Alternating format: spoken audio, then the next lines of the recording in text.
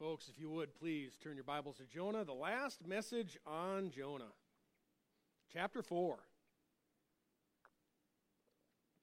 I think it's written in your bulletin, a heart of compassion. I used the indefinite article there, I shouldn't have. The heart of compassion. God's heart of compassion. That's what we're imitating. It's not general, it's not generic. It is as God has revealed. He has compassion in the means that he reveals. And we know as Christians today, though this was approaching 3,000 years ago with Jonah, we know today, in the full revelation of Scripture in the New Testament and the life of Christ, that the most compassionate thing that we can do is take the message of the gospel. Number one, everything else is secondary and tertiary. Everything else. As the late Adrian Rogers said, great preacher, I always remember this when I've said it before. If you see a person and you meet their temporal physical need and you refrain from telling them about Christ, you have simply made their life a more comfortable place to go to hell from. That's a fact. The message must always come first in compassion. We'll see that is what has occurred in Jonah, or in Jonah's day with Nineveh. And as we wrap up our study of the book of Jonah today, if there is one conclusion that we can all make about God after this time we've been studying through this book, it's that he is a God of sovereign compassion. Sovereign compassion. This because he set his sights on Nineveh. Nothing could hinder him from going to Nineveh. And this is very, very important doctrinally for us to understand. We process everything that we do through our lives through the lens of Scripture. Is God in control? Yes. Could Jonah thwart God's plan? Never. Never. And that will adjust every doctrine, every thought that we have has to pass through that lens of interpretation, or else we get caught up in all kinds of temporal stuff, all kinds of secondary and tertiary activities at the expense of what is primary. Number one, the gospel. The gospel. Very important us to understand. God was determined to demonstrate compassion towards Nineveh. Over the last several weeks, we've visibly seen what that compassion looks like. With Nineveh, compassion initially was demonstrated by sending a messenger with a message. Jonah with a message. It was also demonstrated by God instigating change in the hearts of the people of Nineveh. It's evidenced by their spiritual fruit, turning from their sins, God removing his wrath. Today we're going to see that God's compassion is further demonstrated on a people, on any people, through the imparting of knowledge of him. That is doctrine. Imparting knowledge. We're going to see that we as believers, as Christians born again by the Holy Spirit, we play a very significant role in this portion of God's compassion on others. The Great Commission comes into play. God demonstrates his compassion by transferring knowledge to people through us as his vessels, through his word that he has spoken, through the prophets and the apostles. Knowledge is transferred through us. We'll also see compassion is not merely taking a message to someone and then just leaving the rest up to God. It's much more than that. It includes our own ongoing personal involvement. Where we see God working, we must be working. We must respond. That's why we call it our Christian responsibility. We need to be ready to respond wherever God takes us as a congregation, as individuals. And in this discussion of God's sovereignty, you hear people talk a lot about man's responsibility. The book of Jonah has established the correct balance. Humans have a responsibility. It is a response. That's why we call it a responsibility.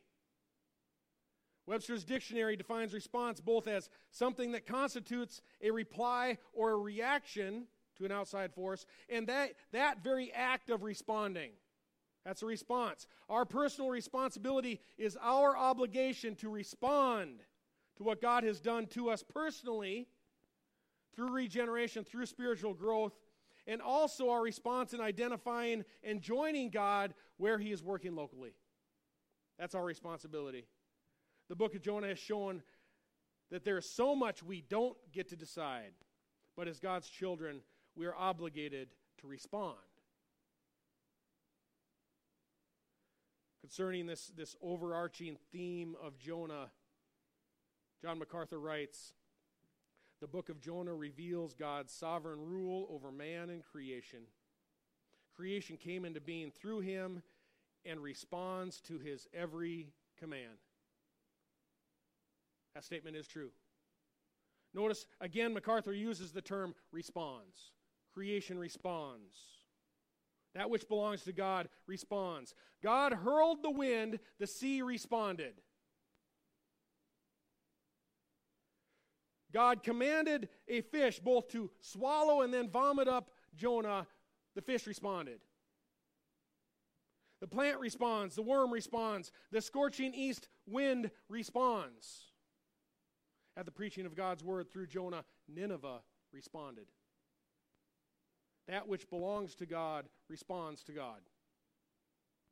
And throughout Scripture, I'm only aware, categorically aware, of one part of creation that doesn't respond to God. Any idea what that is? It's the children of the devil. They're spiritually dead. Jesus said to those who opposed him in John 8:42, "If God were your Father, you would love me. For I proceeded forth and have come from God. For I have not even come on my own initiative, but He sent me. Why do you not understand what I am saying? It is because you cannot hear my word. You cannot. You are of your father, the devil." They don't respond. That's the only part of creation I see in Scripture that doesn't respond. They cannot hear the word of Christ because they have a different father. 1 John 3:10, it tells us that there are only two categories, which John says are obvious: the children of God, the children of the devil. Two categories of people. That which belongs to God responds to God. We've seen that in this book of Jonah. Do you respond to God? Folks, do you respond to the Word of God? I ask this because if you do, your responsibility doesn't end with Christian conversion. That's just the beginning of Christianity. It's a rebirth. It's a new beginning. And we are to respond. We must recognize that the children of God have an obligation or a responsibility to progressively, increasingly respond to God's call through the Word of God. We have to respond with our lives and our actions. And with a very kind of peculiar ending to this. This is very unique as I read the passage now, beginning in verse 9 of chapter 4. This book of Jonah concludes with kind of a strange or unique calling for a response. We're gonna pick that apart later.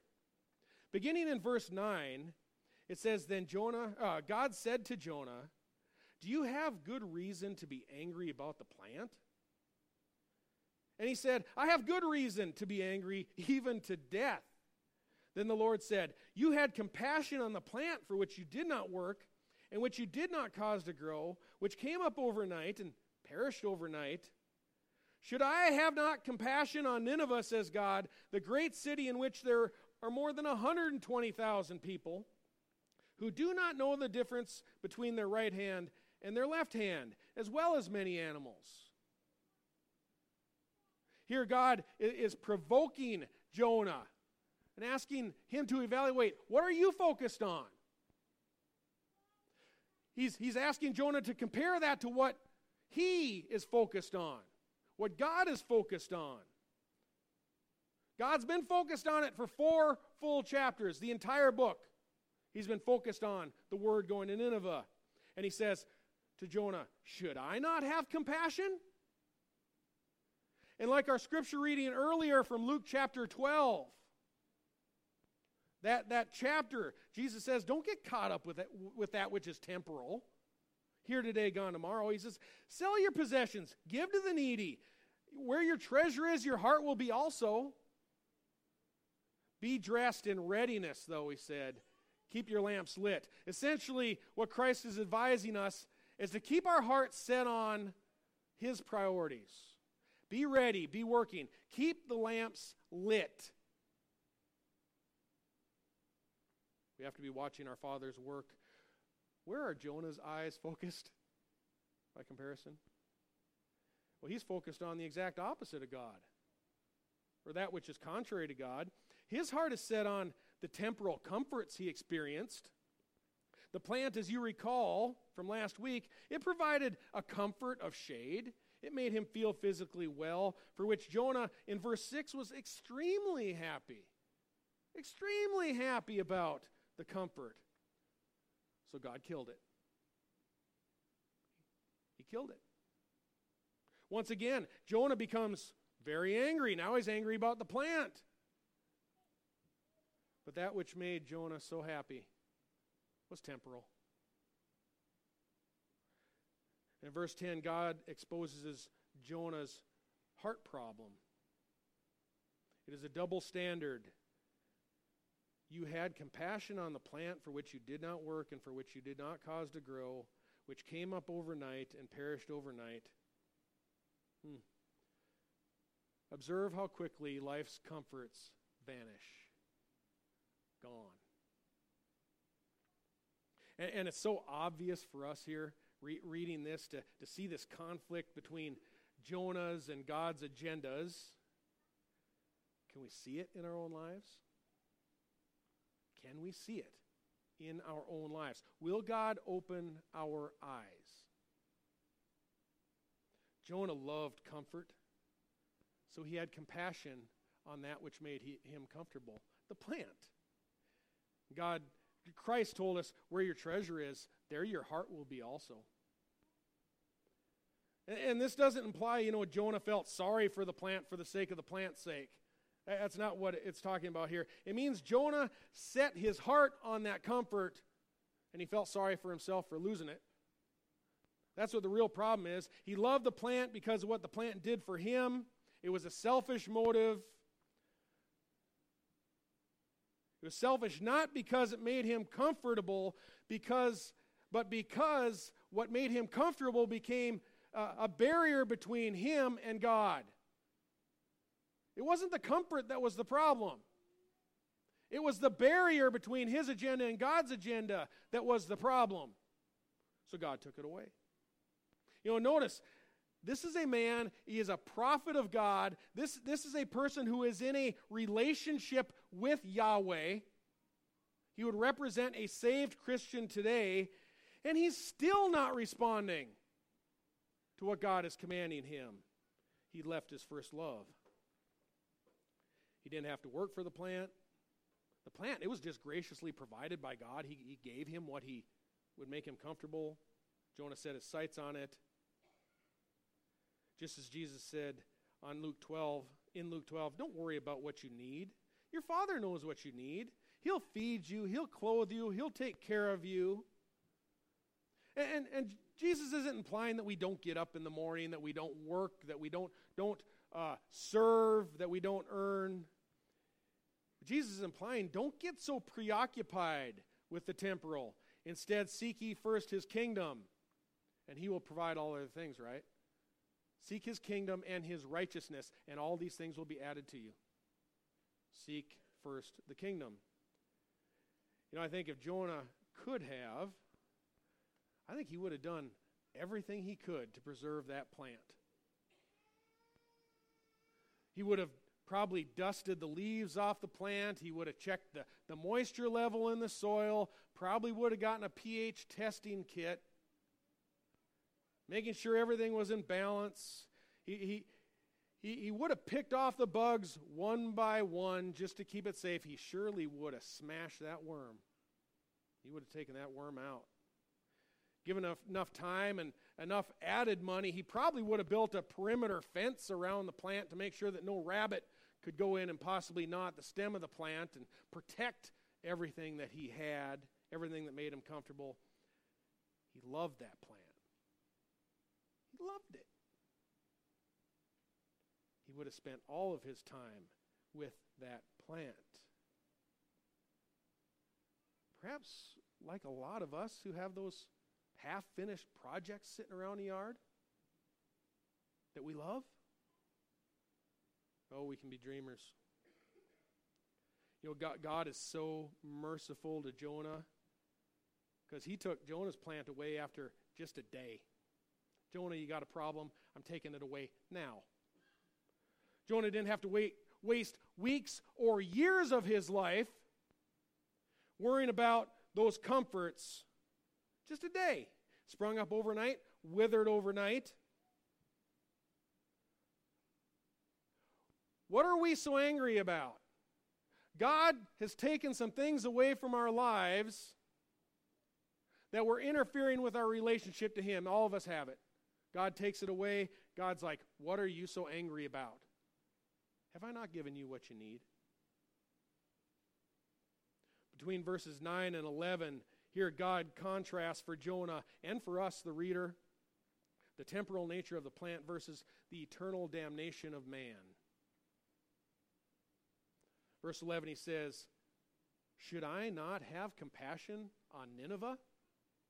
Question to Jonah.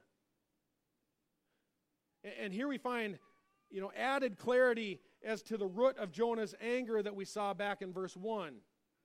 It was because he knew God had already spared Nineveh.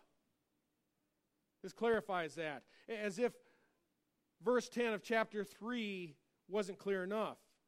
This assures Jonah never planned to sit under the shelter another 37 days just to see if God would destroy Nineveh. No, Jonah had taken a seat and sat on the sideline. Sat on the sideline. He knew God had saved Nineveh, so God rebukes him. You loved a plant. Should I not have compassion on Nineveh? That's the whole problem with Jonah. God was focused on something other than what he was focused on. The answer is absolutely yes. God should have compassion on Nineveh. God can provide salvation wherever he wants to. Though Nineveh, the Assyrians, were enemies of Jonah and Israel, Nineveh experienced God's compassion and grace. His grace came to them. If Jonah then were try to imitate God, we've been told to imitate Christ. If Jonah then was told or trying to imitate God, what would he need to do? He would need to also show compassion on Nineveh. He would also have to show compassion. The question is, what would demonstrating compassion look like for Jonah? What would it look like? What would it look like for us as a church? I've noted before how archaeologists suggest that this district of Nineveh held about 600,000 people. About 600,000 people.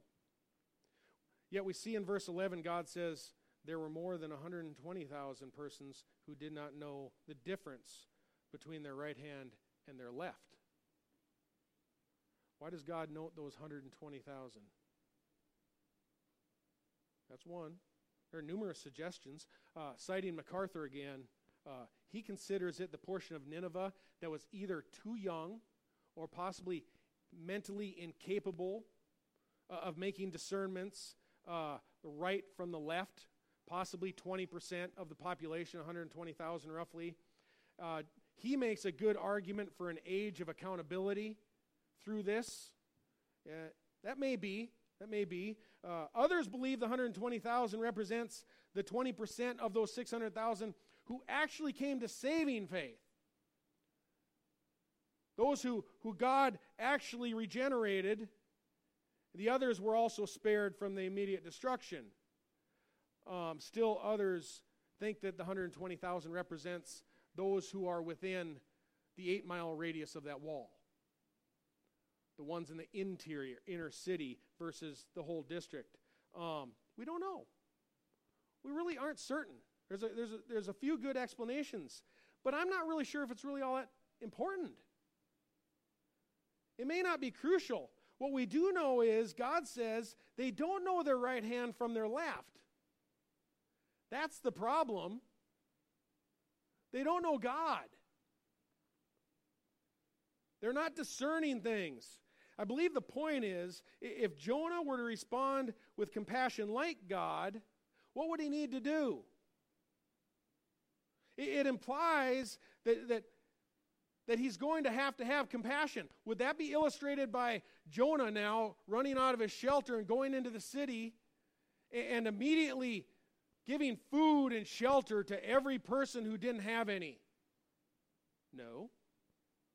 He could never achieve that. That would be beyond his ability, beyond what he has. So that doesn't represent compassion here. How has God demonstrated compassion in this narrative, we can ask? Well, that's quite clear. God demonstrated compassion on Nineveh by providing information through a messenger that resulted in repentance and a change of behavior. That's what compassion was in God's eyes in this narrative. It also turned away God's wrath, this message, this information. So compassion in this context involves information that led to salvation. And Jesus implies in Luke 11:32 that Nineveh was saved. Some argue that. Some way, well, maybe they were just moralized. You'll read that from time to time. Jesus implies that it was genuine.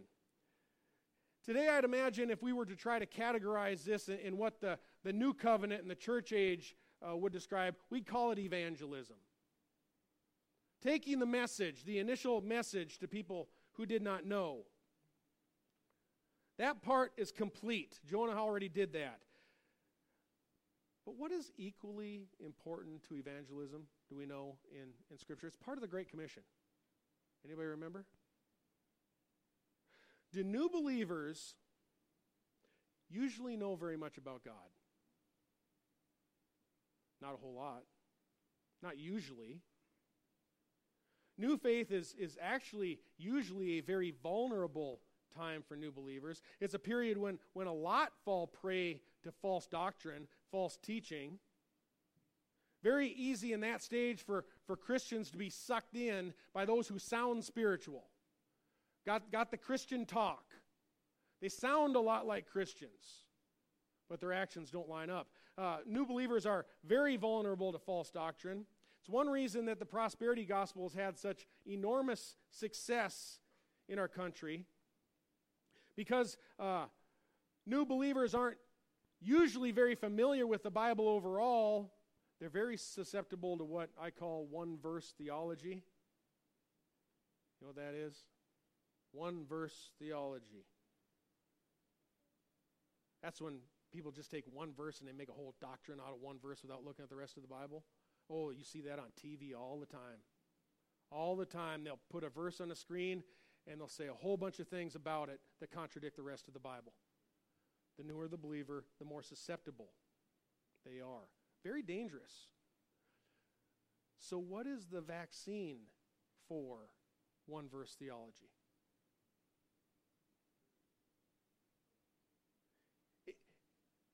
Is it for new believers to learn their right hand from their left?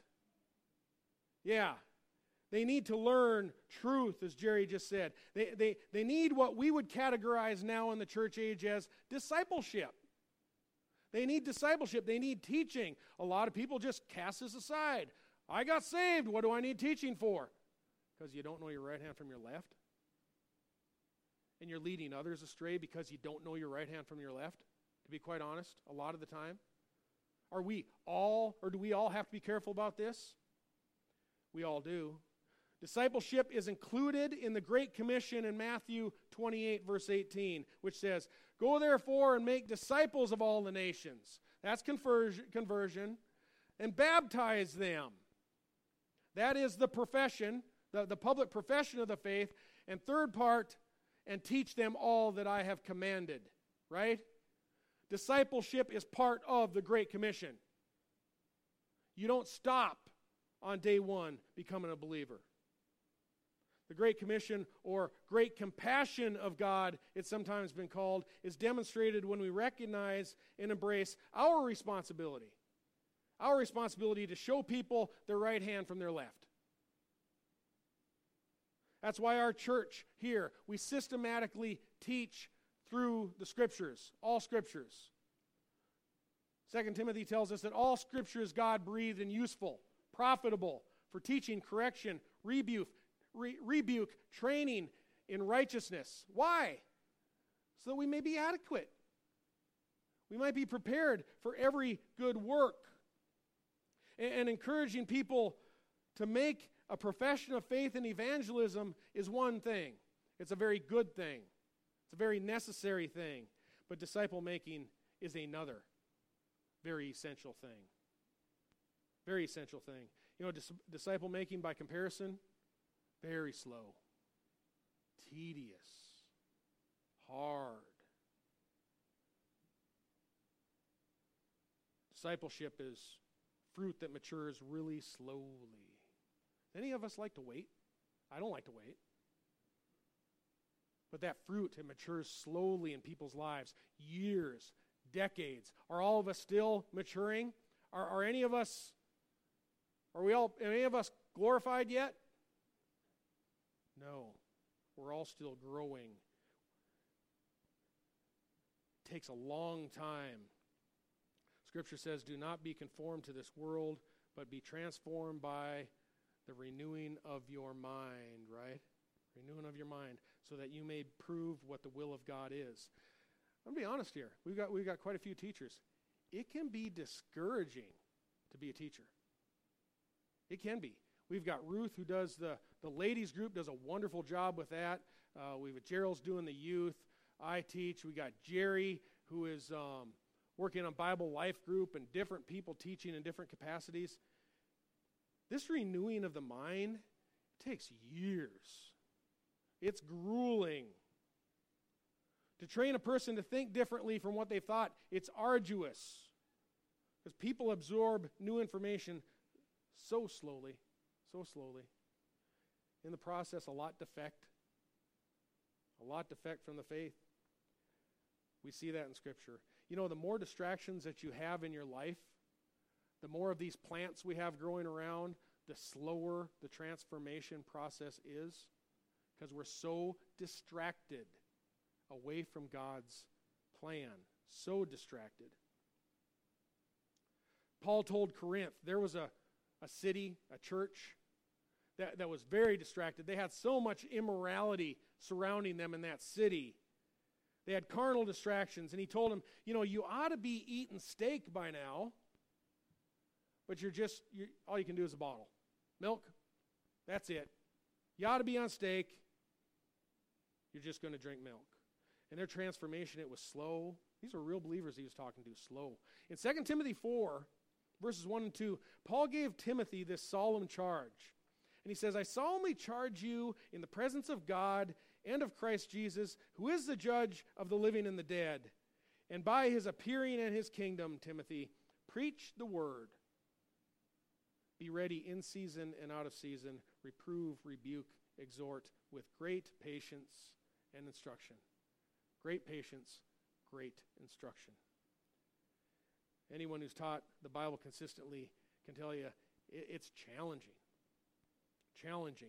You can go through the Scriptures week after week after week after week, and I know these teachers that we have here, not even, it's completely voluntary on their basis. They do it because God calls them to do it. They'll spend hours and hours during the week poring over material. And sometimes we think it's like, why do we even do it? The transformation is so slow. Why do we even do it? It's because we know the transformation is slow. It takes a long time. We don't expect results overnight. The consistent teaching of the Scripture will transform people by the renewing of their mind. And discipleship is God's long-term solution to the internal problem that we have called sin. It is a long-term solution. When God says then to Jonah, should I not have compassion? I believe he's actually inviting Jonah himself. suggesting, should you not have compassion on that which I have compassion? Should you not join in what I'm doing? Go back into the city, Jonah, and join in with what I'm doing. I think that is what he is telling Jonah right here. And Jonah knows discipleship is slow and tedious, but the teaching of biblical principles, genuine biblical principles, both to saved people and unsaved people. Do we not as fathers, parents, you guys as fathers, but we all as fathers, do you not rely on the teaching of the Scriptures to eventually train up your child in the way it'll go? Of course. Of course. It's the most compassionate thing that we can do for our congregation, our families, and our city is to teach the Scriptures. That is the most number one priority that we can do. It saves people from hardship, folks. And here's just one example. I'm going to give an example of how teaching through the Scriptures can help people. And we'll see it come to fruition, hopefully in March, God willing. I'm going to preach a topical message because we're going to be done with Jonah and we're not going to start the life of Christ yet. And I'm going to teach a topical message on working for your wages. Working for your wages, laboring for your wages. Have we as Americans become a lazy, apathetic culture? Oh, we have. We have very much so. A culture that has resulted in a lot of poverty. It's resulted in a lot of emotional distress, to be very honest, if you look at the statistics. And believer or unbeliever, for us, because we're all created in the image of God and created to create ourselves and to be useful, believer or unbeliever, one of the most detrimental things that you can do for an able-bodied now, pay attention, able-bodied. I've talked about this before. One of the most detrimental things you can do for an able-bodied person is enable them to avoid their personal responsibility to work. That's exactly what our system in America often does.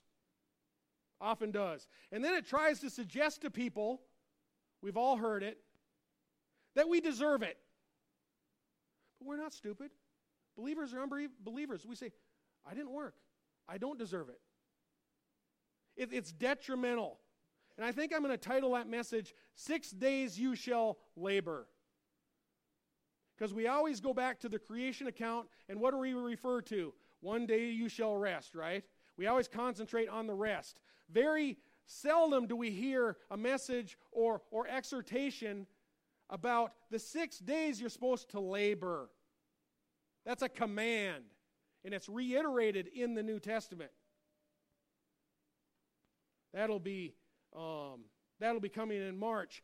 In Scripture, any able-bodied person who's able to, even the widow Ruth, remember when we studied through Ruth? Even she as a widow was to go out in with her own hands and glean the fields, right? That's the way God's system works, so we're going to talk about that. There are many of these biblical principles that our culture needs to relearn. We've forgotten them. America used to be an industrious nation of work. We're not anymore. We need to relearn to become healthy again. Christians must fully embrace and relearn the biblical truth that compassion is demonstrated first and foremost through the communication of biblical information. That's what's compassionate. That's what straightens out our lives. Knowing what's right, knowing what's wrong. That's what gets us on track. God assures us He had compassion on Nineveh. Is there any hint, any suggestion that compassion, the foremost demonstration of compassion there, was taking care of every poor, hungry, and homeless person? No. That's fine if you have the ability to do it. But that's not how God defined compassion on Nineveh. In Mark 1:38, throngs of people were seeking Jesus, if you go back to Mark chapter 1 and read through that narrative. And throngs were trying to find him. He had healed many, and many more were trying to come to him. They were trying to find him. They were going to the disciples saying, we want to see Jesus again. We've been continually healed. And his reply to his disciples at that town was, let us go somewhere else to the towns nearby, so that I may preach there also, for that is what I came for. He came to preach a message. He came to preach a message. First and foremost, the compassion of God is demonstrated through the transmission of information about him. People need to know who God is. They need to know what God demands. All other forms of compassion are secondary. One other example, Matthew 26, verse 8. This is going to lead up to what we're going to talk about in a moment. Jesus' disciples here. There was a woman who came to Jesus. He's getting prepared for the crucifixion. And she came and she began to wash his feet, cleanse his feet, prepare him for burial, however you would like to describe that. And the disciples became very indignant with her. They didn't like that woman pouring expensive perfume on the feet of Christ. Matthew 26, verse 8. But Jesus, aware of this, he had heard them, by the way, they said, why this waste? Why this waste? For this perfume might have been sold for a high price and the money be given to the poor. Jesus, aware of this, said to them, why do you bother the woman? For she has done a good deed to me. For you always have the poor with you, but you don't always have me. Jesus is suggesting at least three things in that context. First, our primary goal is not to eliminate poverty, not the primary. Second, there will always be opportunities to help those in need. They're not going away. You ever been to Africa? India? They're not going away. Third and most essential, what we learn from the woman is that we prioritize Christ first. His identity, who he is. Jesus said, truly I say to you, wherever this gospel is preached in the whole world, what this woman has done will also be spoken of in her memory. What's the memory? In honor of her, Jesus said. Is it, as the indignant disciples or apostles suggested, that she wasted her money? Is that the lesson? No. The honor is that she, being wise, prioritized Jesus Christ, number one. His identity, the gospel message being preached. She prioritized. We must never leave the gospel truth about Christ out as we demonstrate compassion, regardless where we are. Never. This next statement is going to be worth your price of admission. The campaign in our culture, and it is a campaign, the campaign in our culture is to supposedly demonstrate compassion on individuals without transferring knowledge about Christ. Actually, at the expense of knowledge about Christ. That is false. That is false. And compassion without communicating actually knowledge of Jesus is not compassion, as Adrian Rogers said. It's not. You're actually just making their home a more comfortable place to go to hell from because you failed to give them what is most important. And America is all flipped upside down on their priorities. One example. Don't tell me the Bible doesn't speak to today. Here's an example right from the text.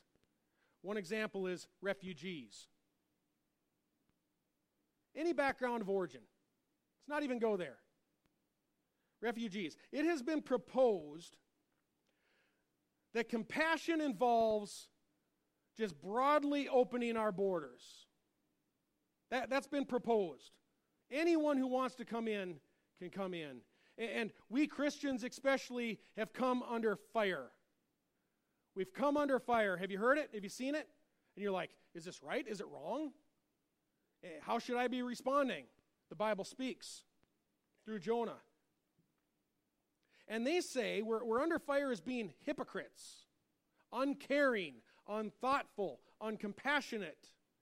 And they say, you know, why can't you Christians be more like Christ and love your neighbors, right? Why can't you? You Christians, you're not being like Jesus. Heard it over and over again.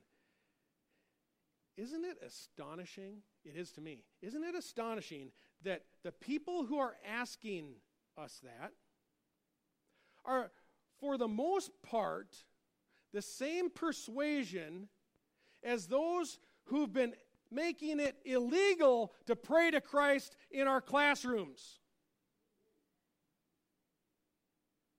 How is it that they now want to quote Jesus Christ when they spent the last 40 years kicking him out of our schools? Now you quote him.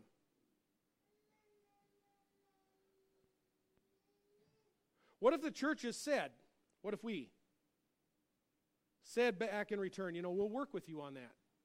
There is liberty in this, by the way, if you're doing it right and you're prioritizing the right things. There's liberty in these views. But what if we were to reply, we're going to work with you with that, in that. We accept that immigration is a good thing. Many of us have backgrounds from immigration. You know, my brother-in-law, Fabio, just immigrated legally from Brazil after 14 years. And we accept it's good. We know there's always going to be an influx of people from diverse backgrounds, and that is healthy. The debate we hear today is about how many and where from. I think everyone's pretty much for immigration. How we do it is another thing. But let's say we behave as Christians. Let's finally do that. As Christ and the Bible have told us we have to do that. And let's say we show up at the airport to welcome some immigrants. We take a gift basket to them. We take our personal contact information. We hand them gospel literature. We ask for opportunities to speak to them about Jesus Christ so we can talk to them about sin and the gospel and do what the Great Commission actually tells us to do. Let's say we do that. How would the same people react who are crying out at us right now? I got a pretty good idea. They become indignant. You know, these people have come over here to get a new start on life. Stop bothering them with your Jesus. That's what we would hear. In fact, I don't think it would take long for there to be a phone call to the ACLU or the Freedom from Religion Foundation and a lawsuit coming our way to stop being a Christian. That's what would happen. That's what would happen. That is the truth. They would sue us to stop having our primary act of compassion. They don't want to hear about Jesus. They don't want Jesus in our schools. They don't want Jesus involved with immigration. They don't want us involved with refugees. They want us to shut up and stop sharing information about Jesus. There is no compassion without transferring that information about Christ. You must provide people information, and that information will transform their life by the renewing of their mind wherever they are. Wherever they are. Let's flush that out. This is an essential part. Remember I told you, talking about the sovereignty of God, when you got your lens on correctly and you're processing everything through God's control and sovereignty and through an illustration such as Jonah. Essential part of understanding the sovereignty of God that we have learned throughout Jonah is that if we faithfully send missionaries with God's message of repentance and salvation, and if God sovereignly chooses to do so, revival will break out. If he chooses to do it, revival will break out wherever they are. And their lives will be changed. The cultures will be changed wherever they are. That's a fact. The Apostle Paul went out to each nation and preached the Gospels. It changed them wherever they are. Sometimes in the Bible, we see foreigners come into the people of God, Old Testament Israel, New Testament church, and then they take that message they've learned back to their location that they originated from, and it transforms them. Revival breaks out where they are. Sometimes, like with Ruth, as we said, you'll have a foreigner who will come in, and she'll join the people of God, Old Testament Israel, New Testament, the church. But never before Ruth confessed to Naomi, your God will be my God, and your people will be my people. That's the difference between Israel and the church. They were a nation. America is not Israel. We are the church that exists in America and other places. The church can exist anywhere. It does exist all over the place, not just here. Not just here. Jonah illustrates how Christian Americans, again, there's liberty in this. This is a fact. Jonah illustrates how Christian Americans don't necessarily have to endanger our own society to be compassionate to foreign people by taking the gospel to them where they are. We don't have to. Don't let people get down on you, tell you what a hateful Christian you are. No way. No way. We got to concentrate on taking out the gospel. This is done through communicating information about Jesus. We're going to have next week Crystal Rendell. We have her in, how do you pronounce that, Niger? Niger. She's going to be talking about what they're doing over in Niger. We've got people in other locations of the world as well. We have a translator of the Bible translating information in India. She's going to be here the end of the summer. We've got a guy coming from Hungary, middle of the summer. We've got our missionaries going out there. And if God so chooses, he can transform whole countries. It's all up to him. It's all up to him. We're running out of time. But because there continues to be so much misunderstanding on one topic, I'm going to hit it quick. Because I don't think our path is going to take us to this subject again in the near future, and it's here. I want to look at the closing words of Jonah and reiterate, we prioritize people. We prioritize people. And I know some animal activists will lament, Pastor, doesn't the book close by saying, also many animals? Isn't God really concerned about the animals? The answer is no, not so much. Christ implies in Luke 12 that God as creator remembers and feeds even the sparrow. Here in Jonah, God also remembers the animals. But Jesus' whole point of Luke, the whole point, you read that, is the huge contrast in values between the sparrow and the person. That's the whole point. He's not elevating sparrows. Jesus is demonstrating the great contrast between animals and man.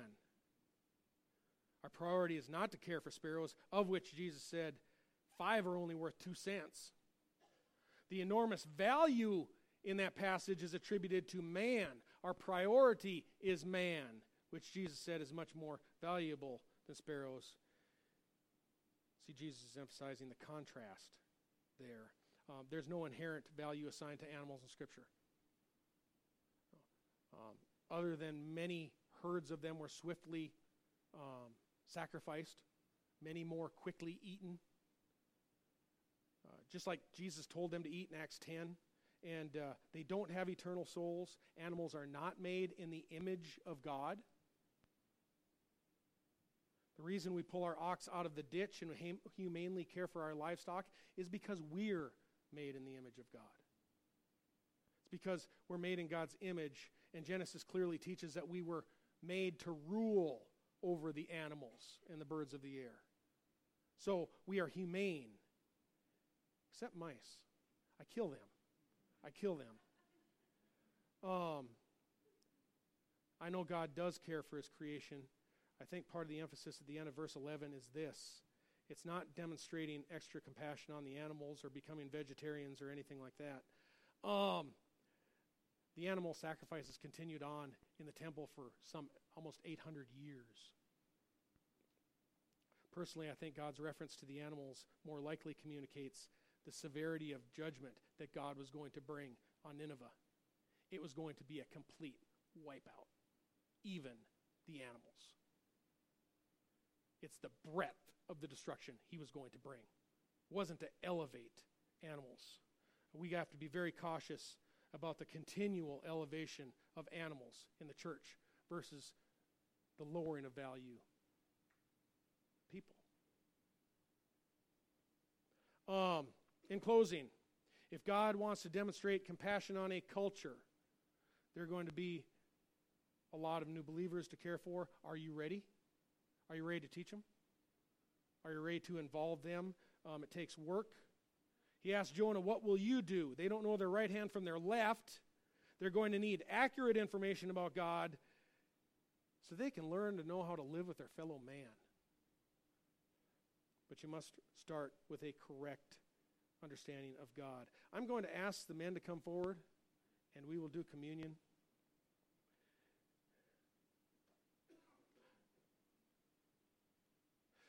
We must start with correct understanding of God. And if you were to start teaching others about a correct understanding of God, what would be your most vital doctrines? What would be most important? There was a creed written. We don't know its original origin. It summarized those doctrines. Some of those doctrines, at least many of them, were most central concerning God. And it was written in a time where most Christians did not have a copy of the Scriptures. If they had a copy of the Scriptures, most of them were illiterate. They probably couldn't have read it.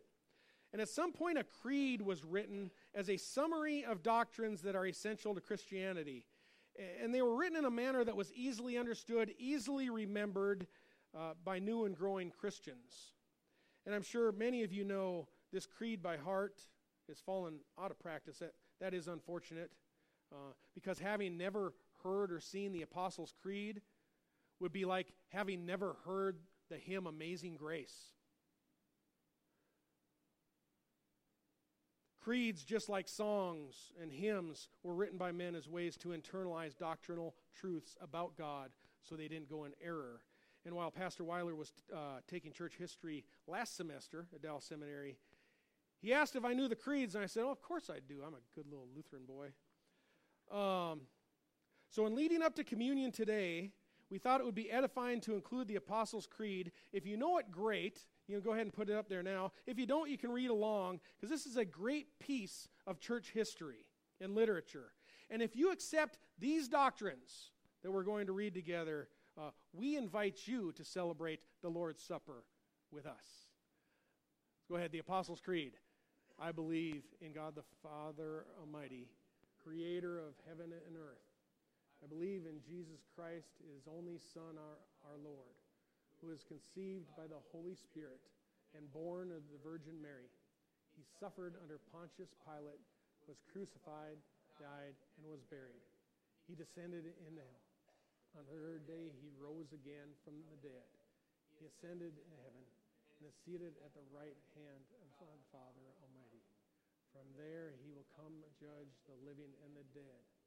I believe in the Holy Spirit, the holy Christian church, the communion of saints, forgiveness of sins, the resurrection of the body, and the life everlasting. Amen. Amen. Jerry, would you please pray before distributing the bread?